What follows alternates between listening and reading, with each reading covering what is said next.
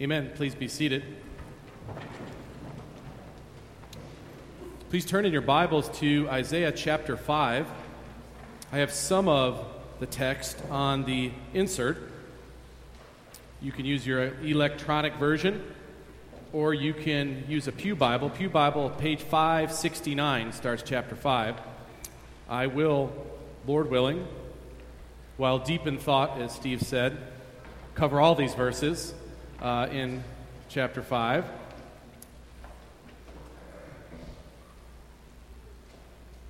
Isaiah 6 may be the glorious high point of the whole Old Testament. Certainly it's the high point of grace in the Old Testament, I would say. Isaiah 6 may be the high point of the Bible, apart from the cross itself, certainly in the top tier of passages that point us to the grace of God. That's Isaiah 6, but today we're on Isaiah 5. And before we can appreciate the great grace of God, we have to have Isaiah 5. Isaiah 5 comes as a low spot in describing the digression of God's people who had been shown God's grace in manifold ways for centuries.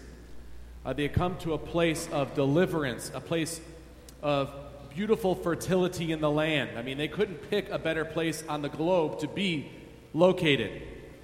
Yet what happened with Israel is a lesson for us. It's a lesson about human nature. It's a lesson about God's justice, His righteousness, the way He responds, if you will, at least in a human sense, to rebellion. There are many levels of application that we have from this historic account of what happened to God's people at this time in Isaiah's day. They were in the promised land for centuries, and over time they became more fearful of man than of God. They were more concerned with fitting in with the nations around them because they thought as they fit in with Assyria, who were the imperial powers of the day, that they would be safer, that they would maintain their prosperity. They'd forgotten where their prosperity came from, and they thought they needed to be beholden to man and succumb to man's pressure, and so they looked more like Assyria than they did the people of God. They adopted the gods of Assyria, the wicked practices of Assyria, the lifestyles of Assyria, the philosophies and the religions of Assyria, because they felt it would keep them safe, and God brought judgment upon them for this. Because it is only the merciful hand of God that gives us stability or safety or security. And so the northern portion of Israel are assimilated into Assyria, could not be recognized any longer as a peculiar people to God. And Isaiah ministers as that is happening, as the northern kingdom, as it's called, is taken by Assyria. But the southern kingdom still has a certain sense of pride about where they are geographically, how they are by way of strength militarily, and how wise they are to make treaties that could keep them in better stead than the northern kingdom found themselves. And Isaiah is called to warn them about the same sin that caused the northern kingdom to fall, that independence from God and that fear of man would lead them into the same place. And so he warns them exactly about this. In the beginning of this deep plunge we take into the darkness and distress of God's people at this time, it happens in chapter 5 in the first verses when the prophet Isaiah uses a parable. The biblical writers are fond of these illustrations, these metaphors. This parable is told in the first 7 verses. Here as I read, Isaiah telling of an owner in a vineyard. Hear God's word. Let me sing for my beloved my love song concerning his vineyard. My beloved had a vineyard on a very fertile hill. He dug it and cleared it of stones and planted it with choice vines. He built a watchtower in the midst of it and hewed out a wine vat in it. and he looked for it to yield grapes, but it yielded wild grapes. And now, O inhabitants of Jerusalem and men of Judah, judge between me and my vineyard. What more was there to do for my vineyard that I have not done in it? When I looked for it to yield grapes, why did it yield wild grapes? And now I will tell you what I will do to my vineyard. I will remove its hedge, and it shall be devoured. I will break down its wall, and it shall be trampled down. I will make it a waste. It shall not be pruned or hoed, and briars and thorns shall grow up.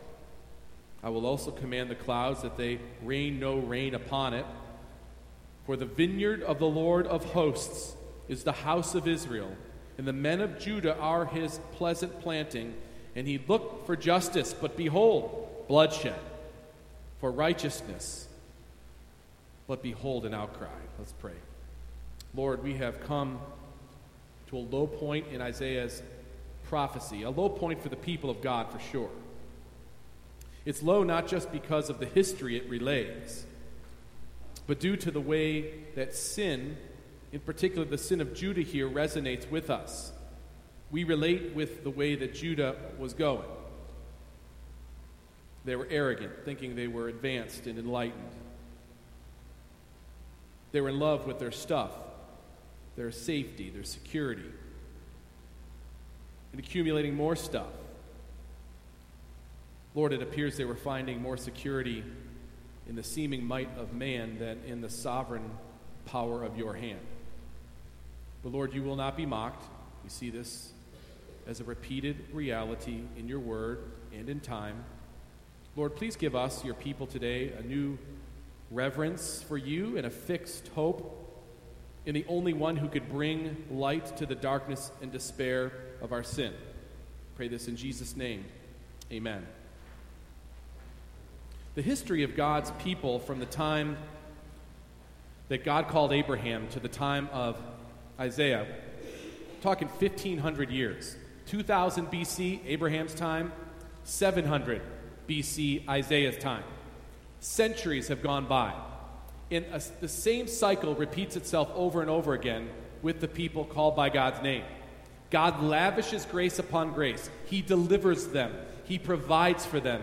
He upholds them. He gives them pleasures. He gives them safety. He gives them an identity. And the response of God's people over and over and over is to reject Him, is to turn from Him. In fact, that's the theme of so many of the prophets. As I read the first 7 verses, you notice there's a meter to it. It's actually a song. He says it's a song. And it kind of reminds me of a country song to some degree. I was trying to think of my Johnny Cash library, and I thought, there are lots of his songs where he starts out by all the things he does, and then only to get spurned by his love. That's exactly what Isaiah depicts. Isaiah sings it on behalf of God, but you'll notice in the verses that it transitions from Isaiah speaking it to just being God speaking. So Isaiah starts with a parable to tell the story of what was true of the owner of the vineyard, God, and the vineyard, Israel, the people of God. And as a preface, let's recognize that this is a failed history that we see throughout the Old Testament, where God covenants by His grace, and He calls the people to respond in obedience, and they fail. They fail over and over and over again. And the picture is an important setup for us, because there has to be one who is faithful, and the only faithful Israelite who ever lives is the Messiah to come in Isaiah's day, and Jesus who has come, as we recognize. He perfectly fulfills all covenant obligations. He does everything that the Israelites cannot do, and that's why in Christ we have our refuge. In Christ we have all the benefits of the covenant. But watching this unfold in history helps us because it tells the truth about our tendency, our waywardness, what can happen with us as the people of God. It also speaks to nations. God has not changed His look at sin, no matter what the nation is, and He has some rise and some fall on a regular basis all the time throughout history, and it's on the basis of how long will they mock His name and how long will He allow it to happen. So many lessons for us as we look at God's redeeming hand in this portion of history that is revealed for us. What we have before us is a picture of what happens when man rebels against God, especially the gracious hand of God. Sinful rebellion against God brings judgment, and it always, always, always brings darkness and distress. That's what happens when sinful rebellion occurs. Now, to begin the message, in chapter 5, Isaiah gives this parable. Let's look at the parable about a vineyard and bad fruit together, because it's very helpful and telling. Starting at verse 1. Let me sing for my beloved my love song concerning his vineyard. So there's poetic prose here in the text itself because it is a song. Maybe Isaiah sang this song over and over again. It's possible. You know, Isaiah is an accumulation of the high points of all the things the prophet Isaiah preached over a 50-year period.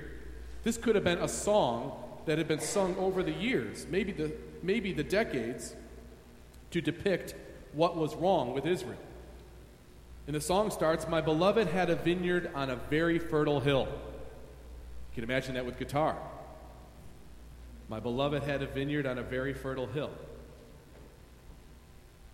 He's going to present a common picture that everybody would relate with. The place was loaded with vineyards and wine, which is a sign of God's blessing and his outpouring of provisions for them. So they would have understood this picture immediately of a vineyard. They were everywhere in Israel. My beloved had a vineyard on a very fertile hill. He dug it and cleared it of stones. So the owner of the vineyard picks out a beautiful place on a hillside where floods couldn't get it, where the sun could shine upon it, and it was fertile. The soil was good. He dug it and cleared it of stones. That means he cultivated that land so it could have things grown on it. He cleared it of stones and rocks and things that would cause it to stagnate in its growth or not grow at all. He gave every chance for the vines to grow, fruitful, profitable, prosperous. And he planted it with choice vines. He didn't just pick the leftover seeds. He planted the best kinds of vines that should have yielded the best kinds of grapes. The best quality of grape was planted. He spared no expense in setting up this vineyard. And in the vineyard, it says in the middle of verse 2 that he built a watchtower in the midst of it. Now, it would typically take a couple years for vines to grow and start yielding grapes that could be harvested. So he builds a watchtower, not a shack or a booth to keep enemies out, but a watchtower in the midst of this vineyard. We know from other parts of the passage that hedges were built, kind of like a fence would work in and amongst this vineyard as well. Great protection is provided for this vineyard. He hewed out a wine vat in it in verse 2, the last portion of verse 2. That means there had to be a wine press also. The vat is where the juices drained. So he has a wine-making operation right there in the vineyard with a watchtower. So the owner of the vineyard, who is God, has the vineyard, who is Israel. He places the vineyard in a perfect place.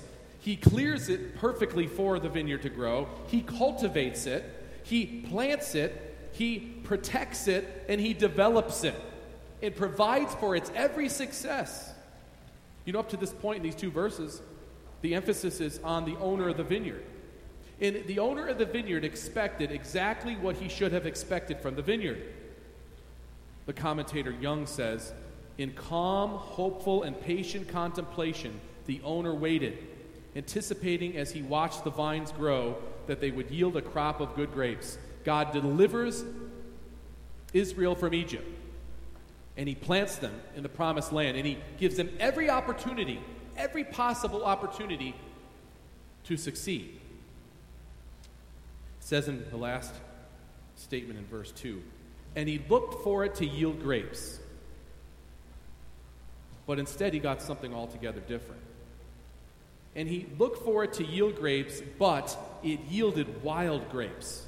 Isaiah describes the fruit of the vineyard as wild grapes. Other translators call it rotten grapes or bitter fruit. I even read one translator who said we could call this stink fruit. I thought, what does that mean, except for just this last week, I saw a tomato from the kitchen window that was growing in the garden, and I saw it and it looked so good, and I let it get real red. I let them get real red when they're on the vine. I can't stand when I drive by a truck in the highway and I see green tomatoes headed to Hy-Vee, because I know what they did. They picked them green and they want to get them red. They're never as good that way. So I walked up on it finally thinking it was perfect, because I was going to make a sandwich out of it on Wednesday without anyone else knowing. But as I got closer, I wasn't even 4 steps away, and I could smell it. Something ate the backside of this thing, and it was rotten and it stunk. When God looked to Israel for the fruit that they should have yielded, he got stink fruit instead. That's what he got. That was the fruit that Israel yielded. And I read in one place that I had researched, there is a common label given to this kind of wild grape that grows in this part of the world. The ancient Arabs would call these wolf grapes. Not only are they not good to eat, they could make you sick if you eat them. Wolf grapes. It was a dangerous term to keep people away. Those are wolf grapes. Don't eat those wolf grapes. They'll hurt you. He looked for it to yield grapes, but it yielded wolf grapes instead. Here was Israel, sovereignly chosen and blessed by God, yet their fruit was rotten, unfit, even dangerous. The vineyard that God labored to plant, to cultivate, to protect, and to develop bore wolf grapes. The prophet Jeremiah speaks of this trait of Israel when he says, I planted you a choice vine, wholly of pure seed. How then have you turned degenerate and become a wild vine? So God brings his case against Israel to the people of Israel. Look at verse 3. And now, O inhabitants of Jerusalem and men of Judah, judge between me and my vineyard, between myself and you. And whenever Isaiah talks about Jerusalem or Judah or the sons of Jacob or Israel, he's now talking synonymously, using a bunch of different ways to describe the same thing, the people of Israel, God's people at this time. Verse 4, what more was there to do for my vineyard that I have not done in it? So I'm bringing the case to you. You're clearly giving wolf grapes when you should be giving good fruit. What more could I have done than I have already done? When I looked for it to yield grapes, why did it yield wild grapes? Verse 4. Be honest, people, he's saying. What more could I have done? Is it unreasonable for me to expect good fruit? Why did you reject me like this? Why did you fear man more than me? Why did you go after the pleasures of this temporal life more than the eternal life that I had promised you? Why are you yielding wolf grapes? And the owner's decision is clear as to what he will do with his vineyard in this parable. Verse 5. And now I will tell you what I will do to my vineyard. I will remove its hedge, and it shall be devoured. I will break down its wall, and it shall be trampled down. I will make it a waste. It shall not be pruned or hoed, and briars and thorns shall grow up. I will also command the clouds that they rain no rain upon it. No more protection means the judgment of God falls upon it. No hedge or no walls. Others will come and devour the land. It will become a wasteland, literally. No more cultivation, no pruning, no hoeing. No more fruitfulness. It will become overrun with weeds. No more rain to nourish the growth. And in case there's any confusion at all about what Isaiah was painting as a picture, look at verse 7. For the vineyard of the Lord of hosts is the house of Israel, and the men of Judah are his pleasant planting. When the owner of the vineyard, who is God, looked at the vineyard for a yield of good fruit, instead he got wolf grapes.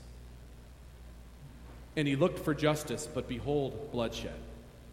For righteousness, but behold, an outcry. The wolf grapes were in the form of injustice and bloodshed instead of justice and peace. The wolf grapes of Israel were sin and rebellion instead of righteousness and God's glory. We have in this passage a warning against the wolf grapes. That is, the woes that are pronounced by the prophet Isaiah, each align with some of the fruit that Israel was producing. The woes against the particular sins they were indulging in. Now you'll notice any of these sins could be true of any society or culture. We could recognize these. And we see how God's hand works against them. But see specifically what was happening among the people of God at this time. What wolf grapes they were yielding. Isaiah delivers a series of condemnations, 6 of them in particular. Starting at verse 8, we see this warning against sinful rebellion. Verse 8, woe to those who join house to house, who add field to field until there is no more room. And you are made to dwell alone in the midst of the land. In other words, you who are accumulating for yourself more houses, more property, more stuff. That's what you're about. It's not that there's something wrong with having things. It's that their drive is for these things. They're living for this accumulation of things. And it's the very devotion to those things that made them compromise when God called them to stand against the nations who oppose God. They wanted to keep their stuff, and so they make treaties instead. I got to have my stuff. And it's pictured in this greedy woe. The Lord of hosts, in verse 9, has sworn in my hearing, surely many houses shall be desolate, large and beautiful houses without inhabitant. For 10 acres of vineyard shall yield but one bath, that's a unit of measurement, and a homer of seed shall yield but an ephah. And what this is talking about, or an ephah, this has to do with basically 8 or 9 gallons of total wine will be produced by 10 acres of vineyard. That's hardly anything at all. The sin consisted in general multiplication of property, greed, even a monopoly. Perhaps it even involved an unjust acquisition of property. We could gather this by other things that are said. Covetousness was rampant. That was the wolf fruit. Coveting. John Chrysostom, a church father, preached, saying, covetous men, if they could, would willingly take the son from the poor if they had a chance. God would make the land a waste, the houses abandoned and desolate, and there wouldn't be enough grapes grown to produce even an ephah, 8 gallons of wine. Verse 11, another woe. Woe to those who rise early in the morning, that they may run after strong drink, who tarry late into the evening as wine inflames them. They have a lyre and a harp, a tambourine, a flute, and wine at their feasts. But they do not regard the deeds of the Lord or see the work of his hands. See, they're getting drunk and they're getting high and they're getting stoned all day because they're celebrating themselves and their freedom and their pleasure, and they're not regarding the deeds of the Lord. They're not concerned with what the Lord has done for them to bring them to this place of great prosperity. There was nothing wrong with the wine. That's a sign of prosperity and blessing. The problem is worshiping it and being enslaved to it and thinking that's all life is about, and becoming worshipers of this created thing in this lifestyle that it promoted. That's a wolf grape. That's fruit that is wicked. They do not regard the deeds of the Lord or see the work of his hands. They're too drunk to recognize the sovereignty of God over all the affairs of mankind, including the micro details of their life.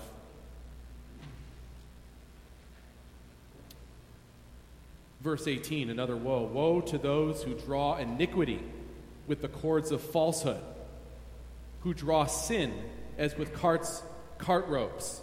Another great picture by the prophet here. We have a picture of people pulling a cartload of their sin. The people in their sinful rebellion becoming slaves to their sin and having to drag it around. They're basically practical atheists at this point, no matter what religion outwardly they seem to be practicing. It says in verse 19, it gives a statement of the people's mindset and how they might respond to God's charges. In verse 19, who say, let him be quick, let him speed his work, that we may see it. Let the counsel of the Holy One of Israel draw near, and let it come, that we may know it. In other words, they're taunting God. Okay, if you're going to do this judgment you're talking about, come on, do it quick. When are you going to do it? If you're going to judge, why haven't you done so by now? They don't believe he's really going to judge. They don't believe in God any longer. When we persist in sin, constantly persistent, it's ultimately a statement that we don't believe God will really call us to account. It's practical atheism that they were guilty of at this point. Verse 20 has another woe. These wolf grapes are revealed in these woes. Woe to those who call evil good and good evil, who put darkness for light and light for darkness, who put bitter for sweet and sweet for bitter. let me warn you of an interpretive mistake that we could make here. We might read these woes and think them pointed only at Israel in Isaiah's day. It's true. It's pointed for them, specific, and there were specific outworkings of these woes. But why would God deal differently with persistent, willful, sinful rebellion today? It's one of the more timeless statements of Isaiah's prophecy, indeed the whole Bible, when we come to this woe in verse 20. Woe to those who call evil good and good evil, who put darkness for light and light for darkness, who put bitter for sweet and sweet for bitter. Israel made specific and careful compromises to secure their safety and their security with Assyria. They feared man more than God, so they allowed for Assyria's gods, Assyria's lifestyle, Assyria's values, the nations around them. In order to keep peace with them, they were okay living with that amongst them. They were okay with calling evil good and good evil. Do you think that God's attitude has changed towards that when God's people are silent about what is evil? We see how this worked for Judah. The woes continue. Verse 21, woe to those who are wise in their own eyes and shrewd in their own sight. They're self-sufficient. They're smarter than God. They are proud and they're arrogant. That's another wolf fruit. Verse 22, woe to those who are heroes at drinking wine and valiant men and mixing strong drink. Again, more of the same. Verse 23, who acquit the guilty for a bribe and deprive the innocent of his right. No care for justice or what is true. Injustice and truth manifest the presence of God when we can have this among men. But when we can't have this, when the guilty are acquitted for a bribe and there is no justice, that's a wolf fruit that calls for God's judgment. And it reminds me in reading these 6 woes that we have before us in Isaiah 5 of one of the woes that Jesus delivered in his earthly ministry. In Matthew 23, he said it this way, woe to you, scribes and Pharisees, hypocrites, for you are like whitewashed tombs, which outwardly appear beautiful, but within are full of dead people's bones and all uncleanness. We move in the passage to a capturing point, a universal, or you might say timeless principle again revealed in verse 13 down to verse 17 in particular, and then the last verses. And the principle is this. We see it repeated throughout Isaiah and throughout Scripture. Rebellious man ultimately always will be humbled. In every nation, among every people group, everywhere, when we're rebellious, when we're proud and arrogant against God, when we act as practical atheists, we become humiliated at some point. Inevitable. Will happen. If not in this short life, for sure in the next. Rebellious man will be humbled. God will be exalted. Verse 13. Because of the wolf fruit, therefore my people go into exile for lack of knowledge. Their honored men go hungry, and their multitude is parched with thirst. This had its fulfillment in many of their lifetime. Within 100 years of this time, the southern kingdom is also exiled into Assyria, which becomes Babylon and Persia. It doesn't matter what nation it is.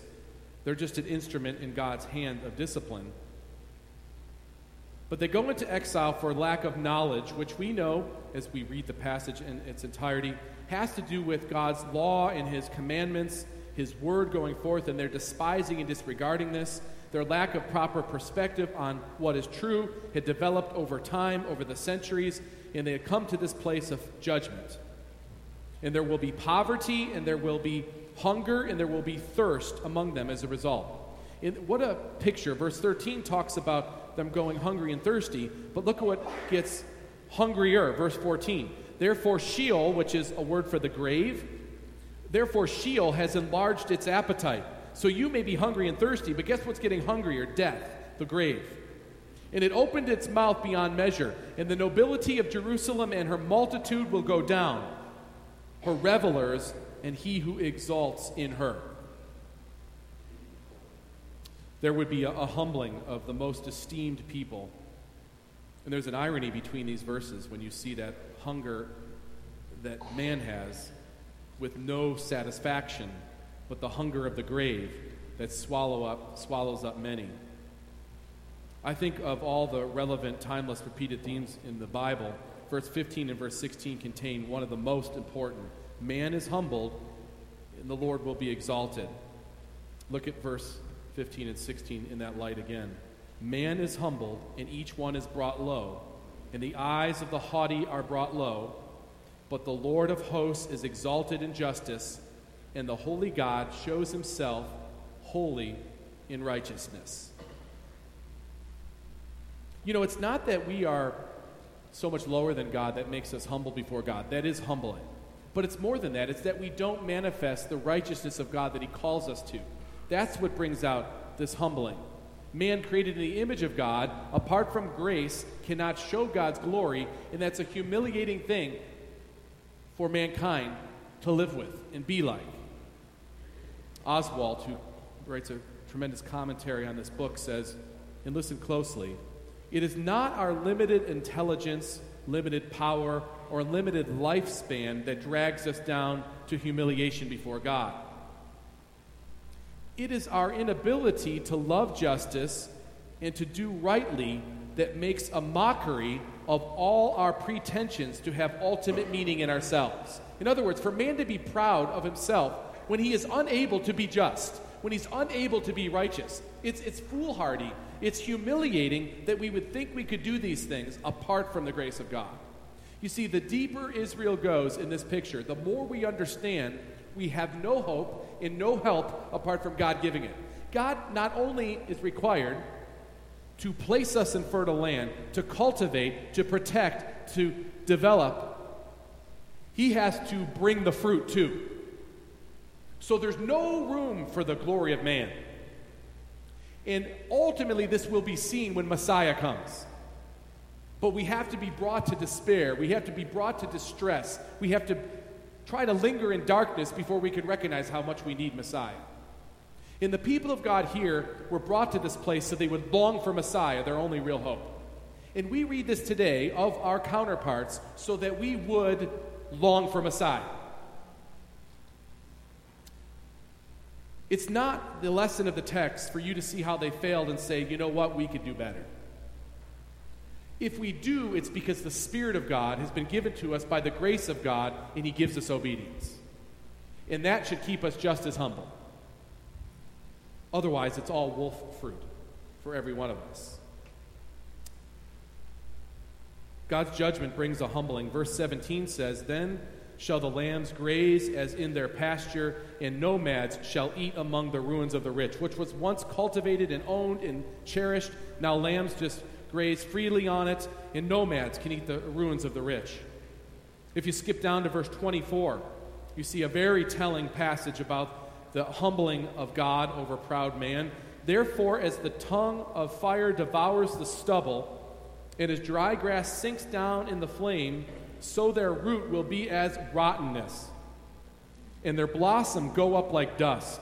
No more fruitfulness, no more prosperity, no more sense of what they have accomplished. It'll all be brought low.